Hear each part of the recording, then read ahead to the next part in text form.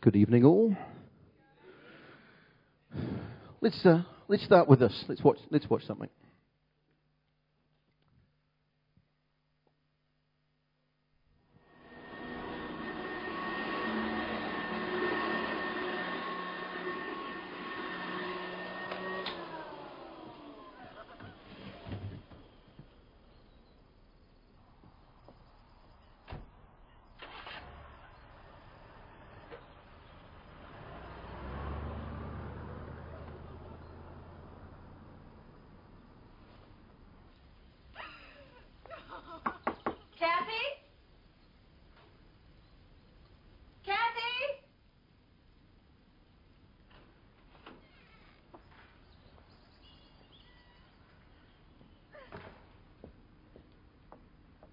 Kathy? A telegram. McCab delivers a telegram. The Secretary of the Army.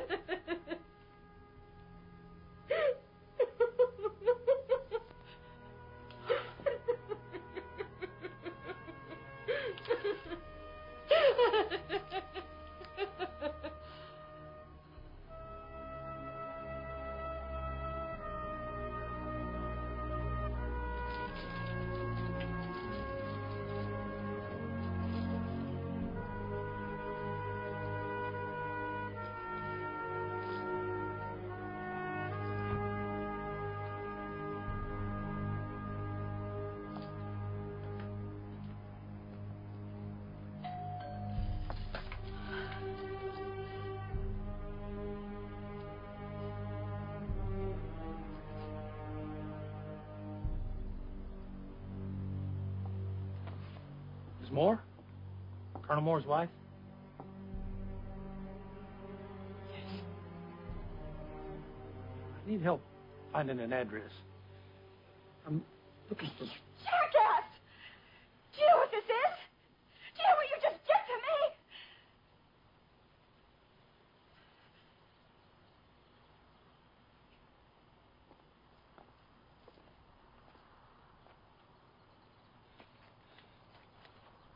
I don't like this job, ma'am. I'm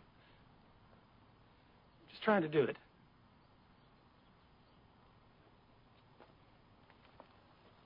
Wait. Wait.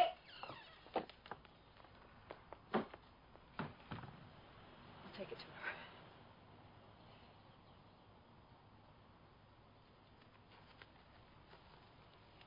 And tell the cab company if there are any others, just bring them to me.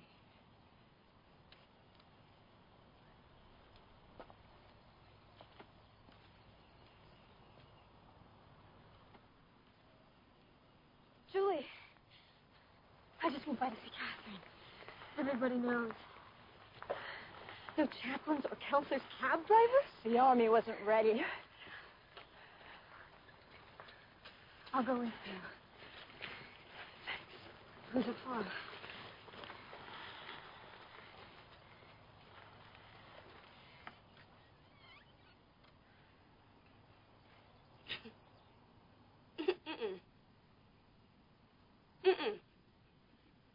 No.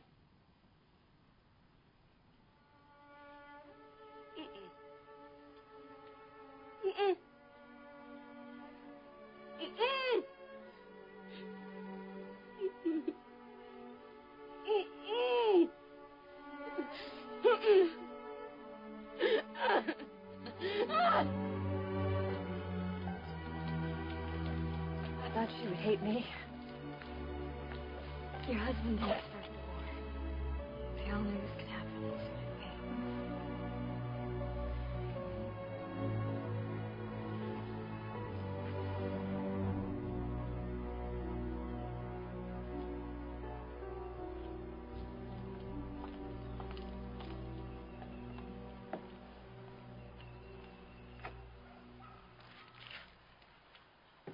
I'll take care of this.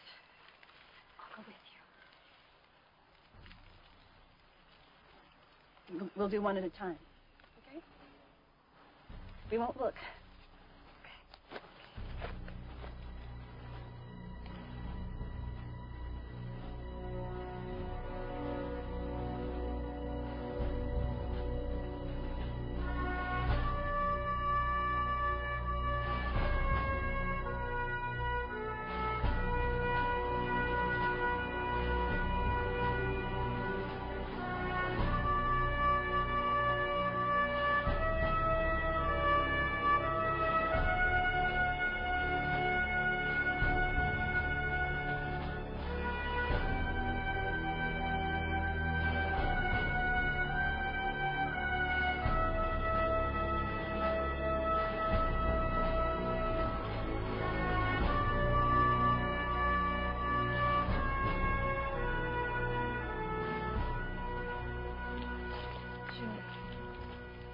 think there'll be more telegrams tomorrow?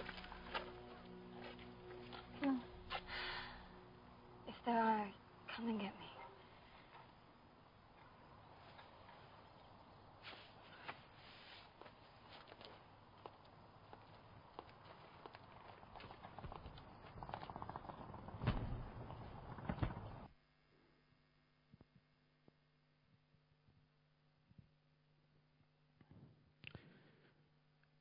It's a true story.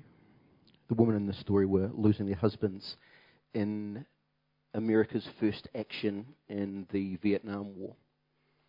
The army wasn't expecting the resistance that they faced in Vietnam, and they were certainly not prepared to deal with the pastoral care of walking with families who had lost loved ones.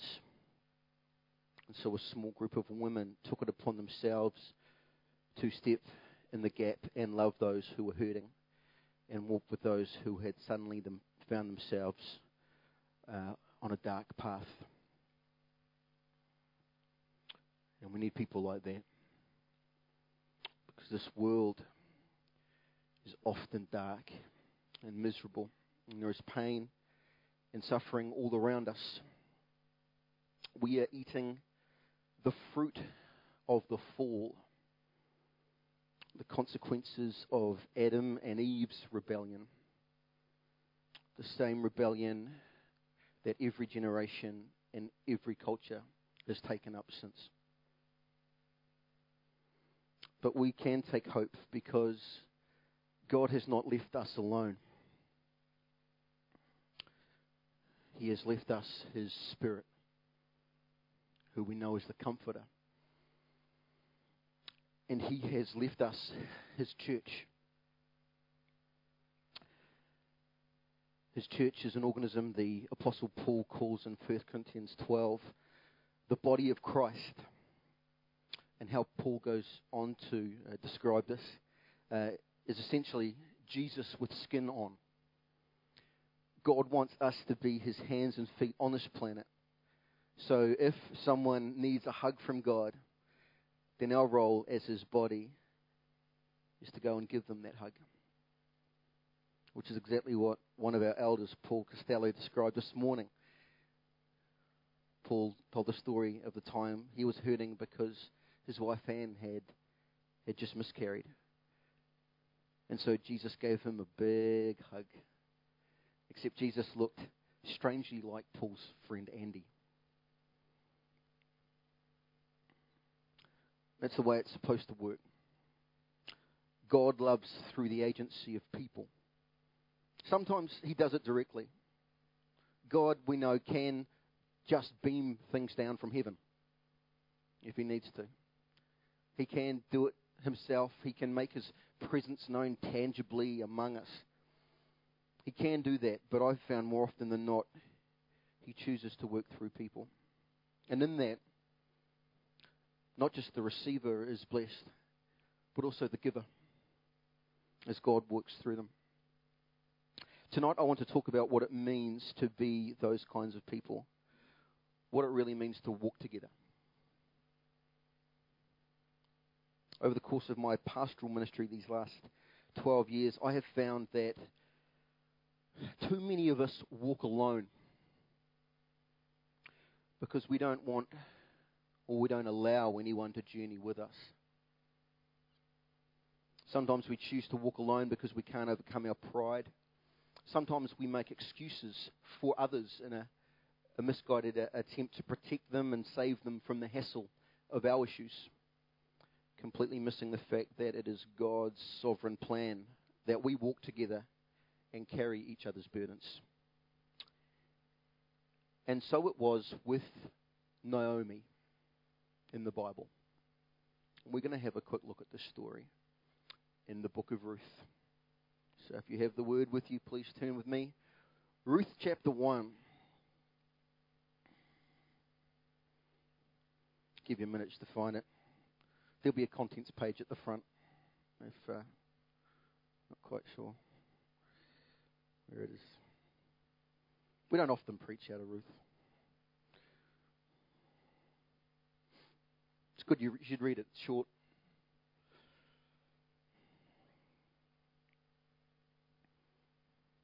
Probably more of a chick flick. Other stories you could read. But there's good stuff on it for us all. Ruth chapter 1. In the days when the judges ruled, there was a famine in the land. So a man from Bethlehem in Judah, together with his wife and his 2 sons, went to live for a while in the country of Moab. The man's name was Elimelech. His wife's name was Naomi, and the names of his 2 sons were Mahlon and Chilion. They were Ephrathites from Bethlehem, Judah, and they went to Moab, and they lived there. Now Elimelech, Naomi's husband, died, and she was left with her 2 sons. They married Moabite women, one named Orpah and the other Ruth. After they had lived there about 10 years, both Mahlon and Chilion also died, and Naomi was left without her 2 sons and her husband. When Naomi heard in Moab that the Lord had come to the aid of his people by providing food for them, she and her daughters-in-law prepared to return home from there. With her 2 daughters-in-law, she left the place where she had been living and set out on the road that would take them back to the land of Judah. Then Naomi said to her 2 daughters-in-law, "Go back, each of you, to your mother's home.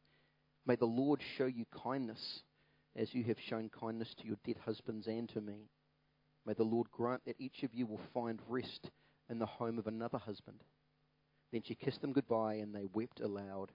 And they said to her, "We will go back with you to your people." But Naomi said, "Return home, my daughters. Why would you come with me? Am I going to have any more sons? Who could become your husbands? Return home, my daughters. I am too old to have another husband, even if I thought there was still hope for me. Even if I had a husband tonight and then gave birth to sons, would you wait until they grew up? Would you remain unmarried for them? No, my daughters, it is bitter for me than for you, because the Lord's hand is turned against me." At that they wept aloud, and then Orpah kissed her mother-in-law goodbye, but Ruth clung to her.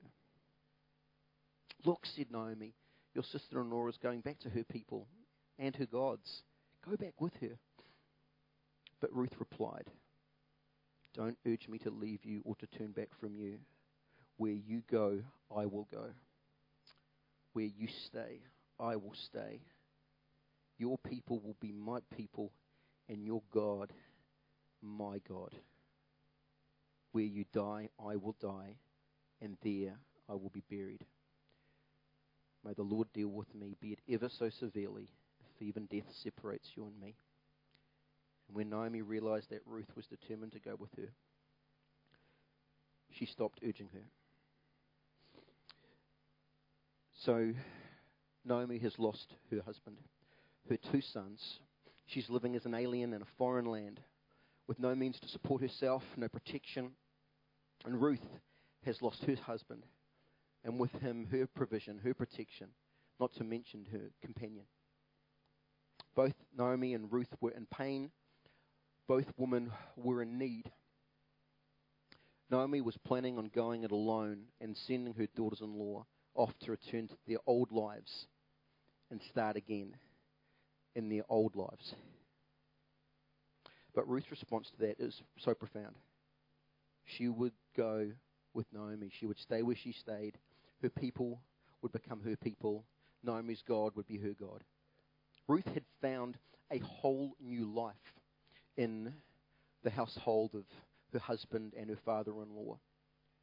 She had found a new culture with them. She had found a new faith. She had found a new family. And she chose not to give these up just because she had lost her husband.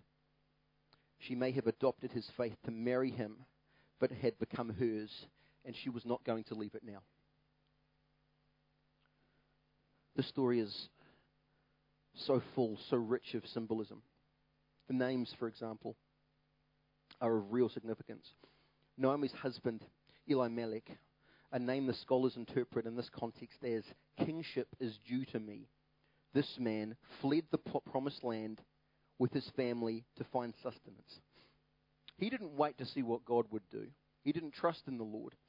He took his own sovereignty. He left to find his own path and provide for himself.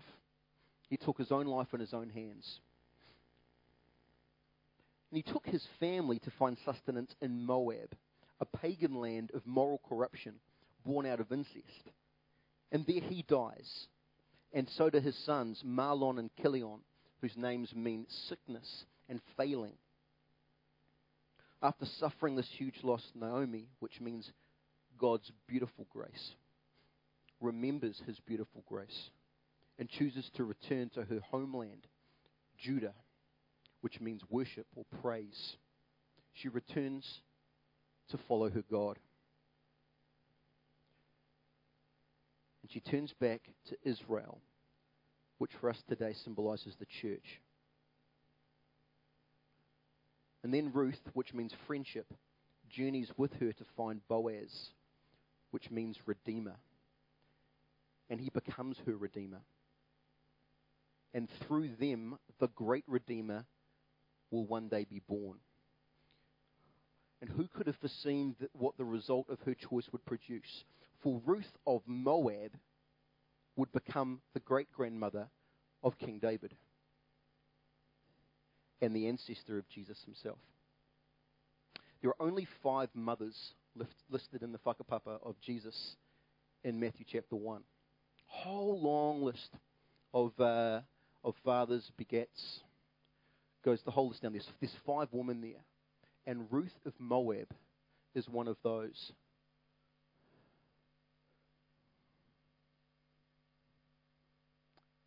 Ruth's decision to walk with Naomi brought her comfort and companionship. It ended up with provision, a new husband, children, and ultimately a legacy that would save the world. Naomi couldn't see a future for Orpah and Ruth back in Israel. And she had what she thought was their best interests in mind when she sent them off. But Ruth could see what really mattered. And Ruth couldn't see a husband at the end of the journey. She couldn't see children at the end of the journey. She certainly couldn't see that she would be the ancestor of the Messiah.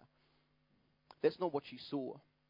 What she saw was a relationship. She had nothing to go back to with her family. She certainly wouldn't go back to her old way of life. But what she had right there was a deep, sincere, loving relationship with someone who knew her and had cared for her. She knew that relationship is what really counts. She loved Naomi, and she bound herself to stay with her no matter what, even if it meant sacrificing any hope for a family. She put the needs of Naomi before her own, and as a result of that, she received the most amazing blessing. But that started with putting someone else first.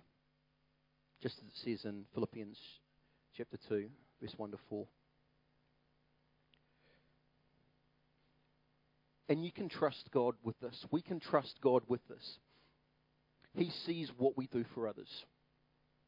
I'm not suggesting that we should live our lives to earn reward. That is not a way to live.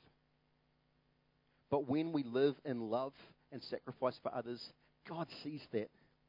And he has a very good memory. He doesn't forget anything, and he doesn't forget this. And he is faithful to reward us. He likes to reward us and bless us for how we have lived for others. And love is a sacrifice. Love costs us. It certainly cost Jesus. It cost him his life. And it does cost us too. And if you're not prepared to give, if you're not prepared to sacrifice, then you are not prepared to love. We're only 3 months into this year, but already I have learnt so much about what it means to walk with people through tragedy. And I have been on both sides of the suffering. 2 months ago, you may be aware, my best friend died of brain cancer, a guy my age. It was a huge loss for me, but nothing compared to the loss for his wife, for his children, for his mum. What does it mean to walk together in a way that is substantive and meaningful and not just lip service? And then 2 weeks ago, my wife, Leslie, miscarries, and we lost our baby. I know for some of you that you might not have known that, but I know for a lot of you, you are aware of that because Leslie and I put this on our Facebook page last week.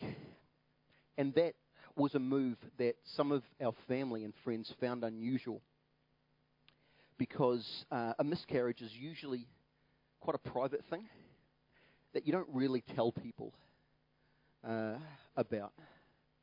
In fact, it is common practice for most people that I know who have children or are pregnant not to even tell people they are pregnant until you're 12 weeks in, until you get into the second trimester, where the viability of the little baby is greatly increased. It's a safer zone. So you wouldn't tell people you're pregnant until you're into the safe zone. That, if you weren't aware, is common practice, so that you don't have to deal with having to work through all the miscarriage conversations.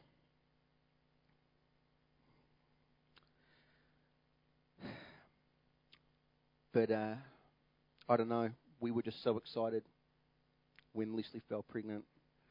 We didn't want to hide it, and we talked about it, and we decided, you know what?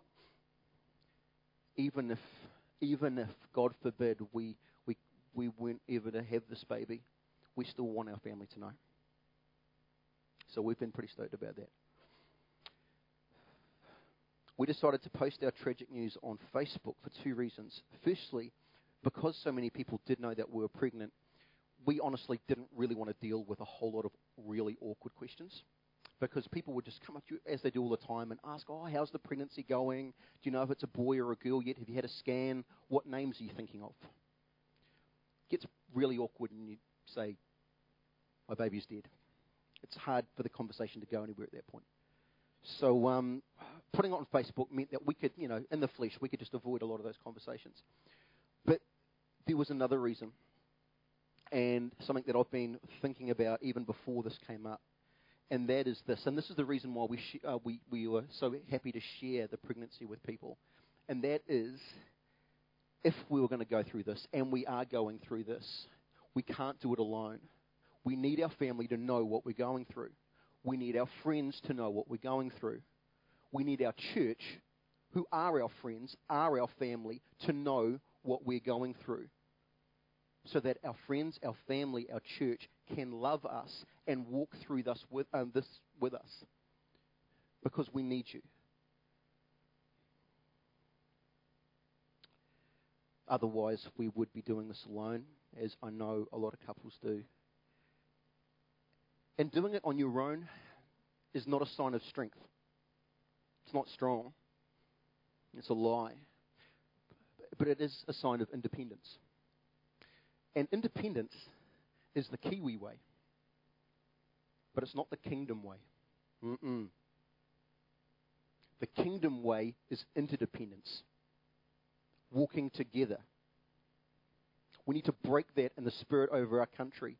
Independence helped get this nation started, but it's no good for us anymore. We need each other. Independence and going it alone is what led Elimelech to take his family into Moab and into death. Hard times should draw us closer to God and to his people, not drive us away. And so we shared our pain with our friends, our family, our church, and we have received so much love and support over the last few weeks. It's been amazing. It's been painful. It's been hard. But I can't imagine what it would be like right now if we didn't have so many loving people around us. Walking together starts with talking together. Because how can you walk with someone if you don't know what they are walking through?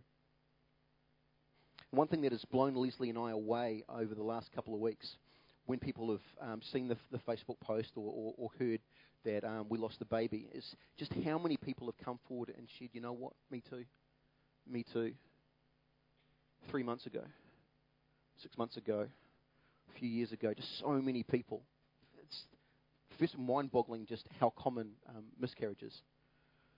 But I just couldn't believe how many people who I thought were, important people in my life, people I really cared about, and we had, I thought, a close relationship, had gone through a miscarriage, and I had no idea. None at all. I was like, wow, the things that you were carrying through that season, and I had no idea.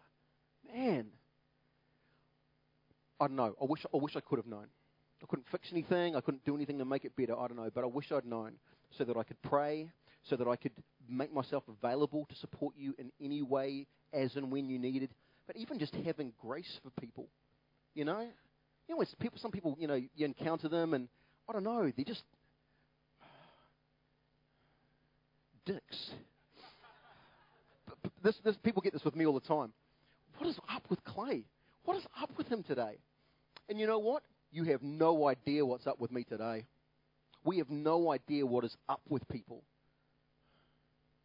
Maybe someone just lost a baby. Maybe someone just lost a job. Maybe anything could have happened. But I think we should be more graceful people, more gracious in general. We should carry more grace. But it's a little easier when you know the burden someone's carrying. Man. So I think, man, was I harsh with someone and they're going through a huge trial and I didn't know and I was just an egg about it? Anyway, and amongst all this, Leslie and I have found incredible support and empathy, particularly from people who we now know have been where we are now. But the reality is there are a lot of reasons why we don't share what we're going through. And certainly, we can't have an expectation that everyone we know is going to share every bad or good thing that's happening in their lives. That's not something that I'm saying at all. But we do need to be vulnerable and transparent in sharing with some people. We must have people around us who we are prepared to let in. But I think it's good to recognize some of the reasons why we don't. Things that we could try to see in ourselves and try to cut off. Sometimes it is a shame issue.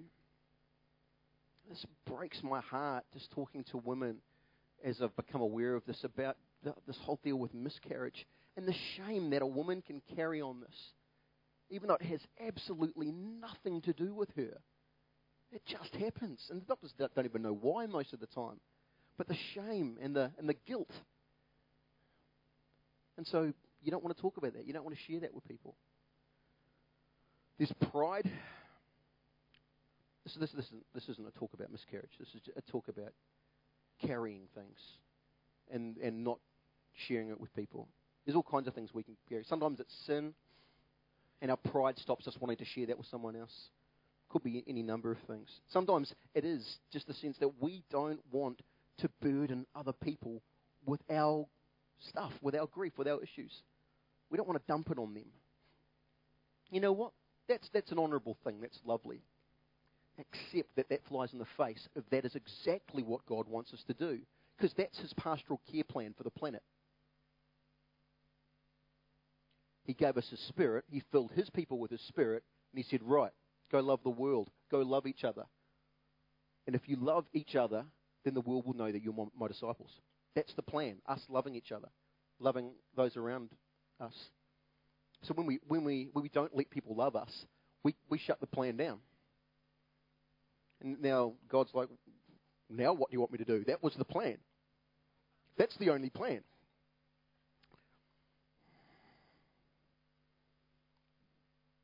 Walking together, loving each other, it is the purpose of the church. It is the job description of a Christian. So we need to do it, but we also need to let others do it. So what does it actually look like?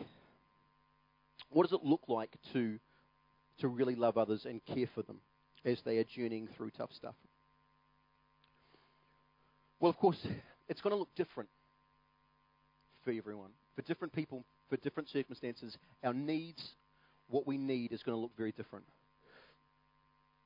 Leslie and I, for example, don't need everyone to give us a long, deep hug with the knowing nods every time you see us. You know, I'm fairly touchy-feely, but, you know, I'll set limits. We really don't need countless emo conversations all the time about miscarriage every day. You can imagine that's not something that we want to talk about all the time. Okay? We can talk about the black caps. All right? There's a lot to talk about there. That's emo as well. We won't talk about them. But, there are other things that we can talk about. We don't need you to try and explain. Here's a good one. This goes across the board. We don't need you to try to explain to us what God is doing in this situation. First of all, because you have no idea what God is doing in this situation, or pretty much anything else, unless you have a strong gift of prophecy in your life and God is specifically speaking through you. So please don't try to explain to me or anyone else who is in a hard time what God is probably doing here. Don't quote Romans 8. Don't you dare quote Romans 8. That doesn't fix anything. I know the scriptures have preached Romans 8, but knowing God has a plan and it's going to work out for my best in there, and all things work out for me, that doesn't help me right now. Maybe it helps you because, and I'm the same, I want to do something. I want magic words that I could just throw this verse over it because, the Word of God's so full of power. I just throw this verse over it and suddenly, I feel so much better. Pretty much telling people Romans 8, was it Romans 8:28? Telling people that doesn't help a thing at all. No, it's trite. So don't think you're doing God's work with that. My suggestion, just in general, and I'm not a trained counsellor. I've done 3 papers, and that qualifies me to know that I'm not a counsellor. But the general counsel I'd give you is don't try to talk people through anything. People need you sometimes your presence, but certainly just love and prayer. Don't look for those words. You're just going to be awkward and yeah. So actually, grace to anyone who has shared Romans 8 with me in the last 2 weeks. This is not about you. This is just a general, powerful scripture. I love it. You don't need to hide your babies from us. I'm very happy that you have a baby and that it's healthy and happy. I love your children. You don't have to hide them. It's all good. In fact, seeing my own 2 little girls, just having them around the house, I don't want to leave home. I just want to sit there with my little girls all day. I'm so filled with life and hope when I see them. So yeah, kids are good. More than anything, we've appreciated knowing people are praying for us. We've appreciated the solidarity from those who can empathise from their similar struggles. And we've appreciated gestures of love and support, most of which we haven't needed to call on. But just knowing that people are there for us, and if and when we need them, has been a real blessing. And we really appreciated the kissing that Chris and Sandra Logan gave us. They gave us a kissing. It's pretty cool. So yeah, I don't know. Give someone a cat. No.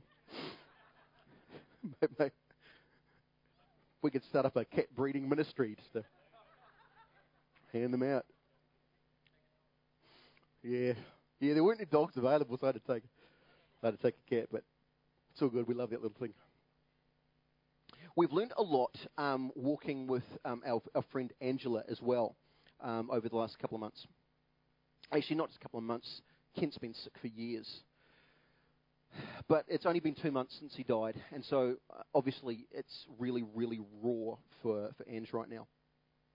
And what we did is we talked with Angela about what she would like, what she really wanted.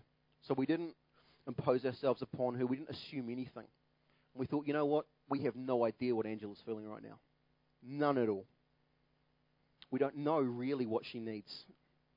So she knows that we love her. She knows we love Kent. She knows we love the kids. Let's just make sure she knows that whatever she needs, we're going to do that and make a commitment to her. So we did that. We thought we'll just leave it with her and see what she comes back with, if anything, And it turns out all Ange wants is for us to take the kids around once a week, have a play date. It's awesome. We do that. We take the girls around and they sit and play with little Reuben. I don't know. Sometimes we go to the park. Sometimes we go to a play centre or something. Sometimes the beach. But she just wants our families to kind of just grow together. And we talk, we eat, we have lunch or morning tea, something like that. But sometimes she talks about Kent. Mostly she just talks about life and mum stuff. Mostly she needs to feel normal, and she needs some part of her life to be normal. So I don't know why hanging out with McGregors is going to help with that. But you know what? We can do that. She doesn't need me to try to counsel her or, I don't know, pray it out of her, because that's not what it's going to work. She needs friends. And so she told us what she needed, and so that's what we're going to do. We're not doing anything else, and we pray for them every night. And what we've heard back from her is that's it. That's perfect. That's what she needs. And the learning for me for this has been that we just need to talk to people. Give them space, talk, and let them tell us how we can be involved.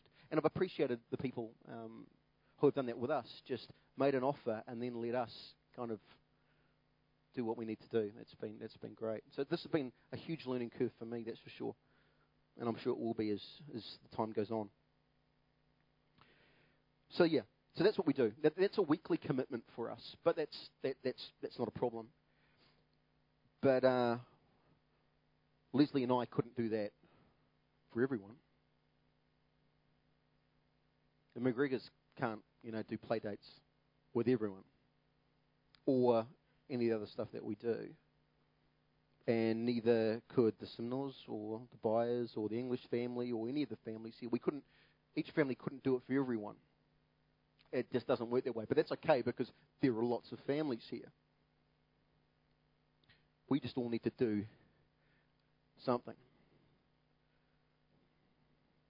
So the question for us tonight is, who are we walking with? Who are we walking with?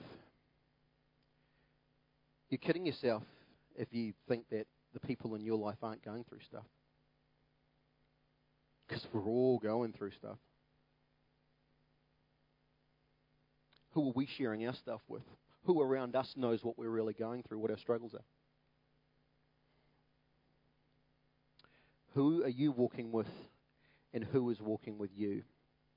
Walking together is not a program. It's not a ministry you sign up for. It's a way of life. And it is our purpose here. It is our purpose as a church, as the Rock, and it's the purpose of a child of God. It's what it means to follow Him.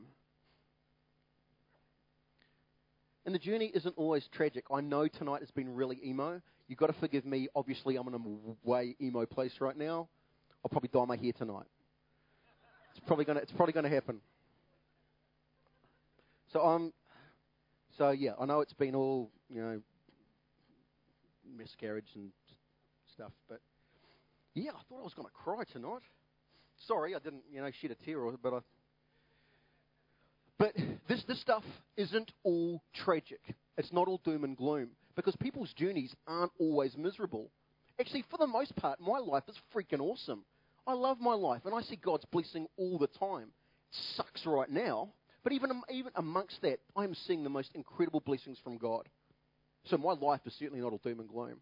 So walking together is not just about the bad stuff. Walking together is all the stuff. It's walking through the celebrations and the parties and the blessings and the good things as well. If you win lotto this weekend, I want to walk with you. I will do that. Great wealth is a burden. I will help you carry it. That's what I will do. All right?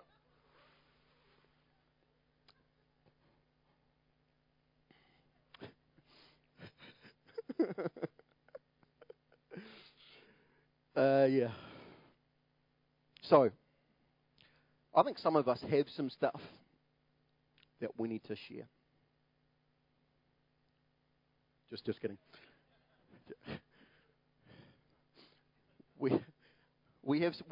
I think a lot of us have some stuff that we need to share. So what I want you to take away from tonight is that God's plan is that we do this together. Okay? I'm not talking about, throwing all your dirty laundry up on the stage. Yeah. But it is sharing with someone, with people. Okay? So maybe it's some people in your life groups. Maybe it's a group of friends around you. But we're supposed to do this together. Some of us have stuff that we need to share. And the rest of us need to be carrying probably a bit more grace than we do and a bit more love so that we can be the people that others need. And I'll confess now, I'm not the person that pretty much any of you need. I'm not. Certainly not in my own strength. But the closer I am to Him, the more of Him, His presence and His love that is in me and on me, the more I become the person that you need. So yeah, in general, we just need to be a lot more like Jesus. But I guess that's the whole thing really, isn't it? So I want you to think about that too. Becoming the people that everyone else needs. And it's about more and more of Him in us. What do you reckon? Cool. Let's pray.